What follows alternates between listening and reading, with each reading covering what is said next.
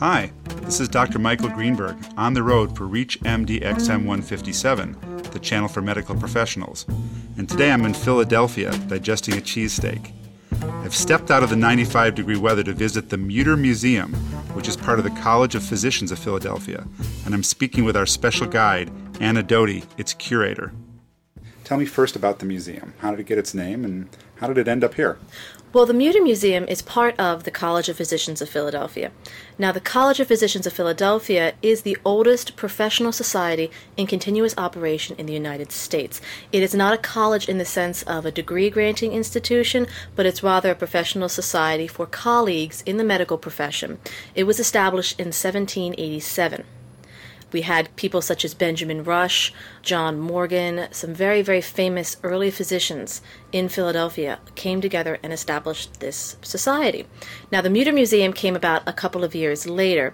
In 1858, Thomas Dent Mutter, who was also a fellow of the College of Physicians, decided to bequeath the college his entire teaching collection as well as an endowment, and that's why we call it the Mutter Museum. We started with about 2,000 objects. The museum opened in 1863, and now we have well over 25,000 objects. Is Dr. Rush still around? We actually have Dr. Rush's medicine chest, but it's actually on tour right now. It's on a traveling exhibit that started at the National Constitution Center. All right, well, thank you. Let's start to go around the museum and look at some things, and we can talk more about it. From her office, Anna led me through a dank basement, which looked every bit its 100 years, up an ancient staircase, and through a heavy oak door into the museum proper. We've just come into this astonishing two-level gallery that looks very much like Guy's Hospital in London, or the old hospitals. And what do we have in this room? Well, we have actually, our exhibits at the moment are divided into kind of body systems. Right behind you we have the neurology section, and you'll see we've got lots of brain slices. We also have what we refer to as the eye wall of shame. Those are wax models of pretty much anything that can go wrong with your eye. We show it, from cancer to a stick. It's all fun and games, right? Till somebody loses an eye. It's all fun and games until exactly, and then it's an exhibit. Now, this is, of course, our skeletal pathology section, and being a forensic anthropologist, this is my favorite. I know I'm not supposed to play favorites, but we've got some really interesting stuff. I see things in the room that are on your website. Tell us what's really cool in this room. One of the main things that people come to see is right here. All right, let's walk over here. Right. And I'm looking at the hugest human skeleton I've ever seen in my life. He's about 85 feet tall. Tell us about this. Well, I have to, of course, put in a disclaimer that he is the second tallest skeleton on display. He is the tallest skeleton on display in North America. The Hunterian Museum in London does have us beat by 1 inch. However, I argue with the spinal curvature right here, he'd probably be over 7'7". We could straighten him out. Tell us his story. He's a chiropractor. Well, we don't really actually know a terribly lot about him because he was purchased for $50 by Dr. Joseph Leidy. We did used to purchase our objects. We don't anymore. We're purely a donation base. But he is, like I said, 7 feet 6 inches tall. I should mention that he does have the tallest femora on display in the world. You can see that he's not entirely proportionate. He is not supposed to be this tall. He has pituitary gigantism. And I believe early onset acromegaly, you'll be able to see that in the face. He's got a very pronounced jaw, a very robust face, and his limbs are disproportionately long. His spine's curved, he has pigeon breast, all of that. Well, what we're getting to here, I guess the theme is that, this is not just a freak show. This is actually something that could be studied. I mean, we hear acromegaly, you may never see anybody with it, and now you can actually see what it does to the human form. Absolutely, absolutely. I personally do not like to use the term freak. I like to think of it as we're kind of witness to the extremes of the bell curve of humanity. I like that. Yeah. And this is a normal human? Yes, exactly. So what we have here right in the middle is he is referred to as the Mutter American Giant. Now, to his right, we have Mary Ashbury. Now, she is a dwarf. She has achondroplasia. What a lot of people don't know is there's actually over 200 types of dwarfism. By and large, the most common you'll see is achondroplasia. And then, of course, on the other side, we have a quote-unquote normal adult male skeleton for a frame of reference. He unfortunately does not get much face time. He's just kind of there as a thing, but we have to give him his due. No one comes in and asks for Mo, Curly, and Larry here, do they? No, actually, That's a good one. No, I haven't had that one Well, yet. this is a fascinating start into this museum because, as I see, it's very important to say this is a repository of learning. It's not. Yes. It's not a show. No, it is not. Well, we like to call it disturbingly informative. Whatever it is that your intent is when coming here, you might come here to be grossed out or freaked out, but you're going to leave informed, whether you like it or not. You're going to learn something about the human body and probably about yourself. And back here is one of your stars. Back here, one of my favorites. I love it. Notice I say this about a lot of things, one of my favorites. I understand. Now, this is real. This is not absolutely real. This is what we have to tell people, is that the colon on the top shelf is real. The colon on the bottom is a wax model depicting a normal intestinal tract. Now, okay, for our listeners, I have to say I'm looking at the hugest toxic megacolon. It's stuffed with straw, though, isn't it? It's stuffed with straw and maybe some horsehair. Yeah. It looks like something out of a science fiction movie. It's huge.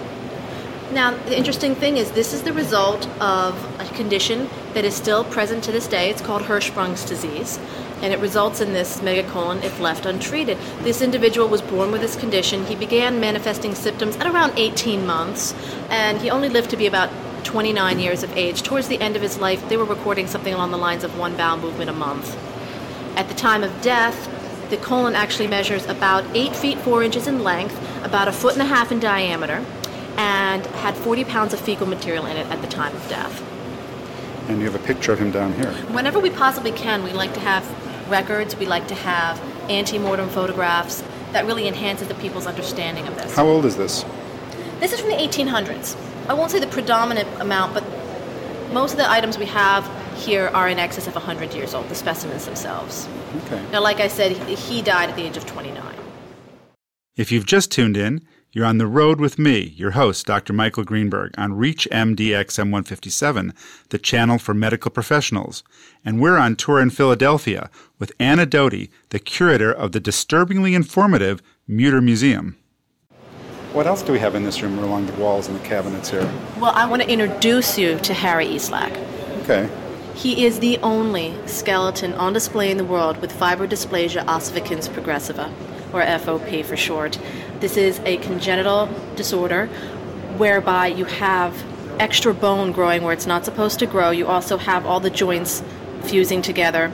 As of now, we estimate about 400 diagnosed cases in the world, maybe about 1,200 cases worldwide. Extremely rare, no cure, no real effective treatment.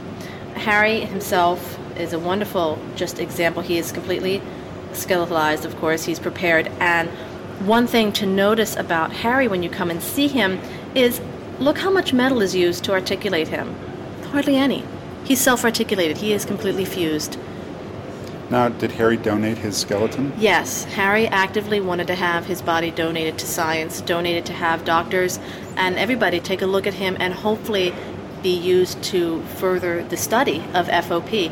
And as a matter of fact, one of the foremost FOP researchers in the world, his name is Dr. Frederick Kaplan. He's at the University of Pennsylvania Medical School.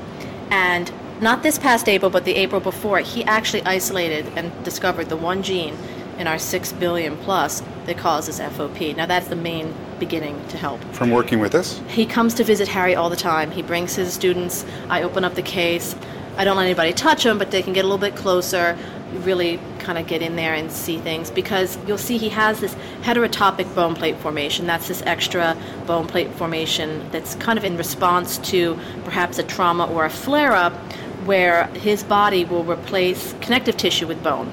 He also has these extra bone outcroppings, these, I think they're called osteochondromas. They're non-cancerous, but they're bone formation spurs that look a little bit different. Right there you have one on his left femur. If you take a look at his femora, I bet you can guess which one they operated on.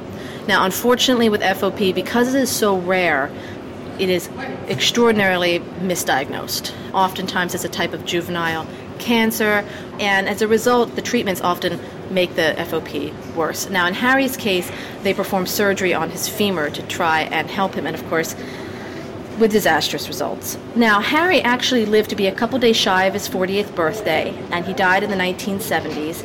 To this day, the average life expectancy of an individual with FOP is only 45. Who come to this museum more? Do you get groups of doctors and medical students coming, or more tourists? Well, that's a great question. About 30 years ago, it was almost entirely people with some sort of medical degree. Now, over 85% of our visitors have no medical background whatsoever. And our main demographic is kind of 18 to 35, which is a very young, very hip demographic. We seem to attract that. We do get a lot of school groups, too. We have no age restriction. You can come to the museum. We like to think that parents know their children better than we do. We encourage you to go to our website, take a look, see if it's appropriate for your children. Some 7-year-old might have just a wonderful time where a 17-year-old might get freaked out. It's all very personal. Do the people who come to tour who aren't medical people leave with a sense of reverence? Or do you think that they've just seen a museum? Do they leave comments? Oh, absolutely. We have a comment book. We can go up and take a look at it. Like I said, whatever the reason for coming here is, I definitely think they leave informed. And I think they do leave with a couple of main things. They leave with an appreciation of the modern medical system, because you'll see here infections, pre-penicillin, pre-antiseptic, any of those things, that you'll see horrible infections, you'll see horrible bone breaks, we have tertiary syphilis. You get a very strong reaction maybe when you're looking at this, and you leave with the impression of, gosh, I'm glad I'm born in the era of penicillin, or I'm glad I am born, when there's chemotherapy or when there's these modern medical advances. So I think that is definitely something people leave with an impression of knowing that. I think they also leave informed about current situations, the fact that they might not have to worry about getting rickets or scurvy or yellow fever even, whereas so many of our specimens here did have to worry about that. So as a physician, my response is that I get to see things that I would never get to see otherwise. I mean, I really don't see tertiary syphilis these days. Exactly. And so a museum like this offers me that kind of sacred space to learn. Yes, we actually do have physicians coming here to, like I said, Dr. Kaplan and his crew come to see Harry and to look at the only fully articulated skeleton with FOP.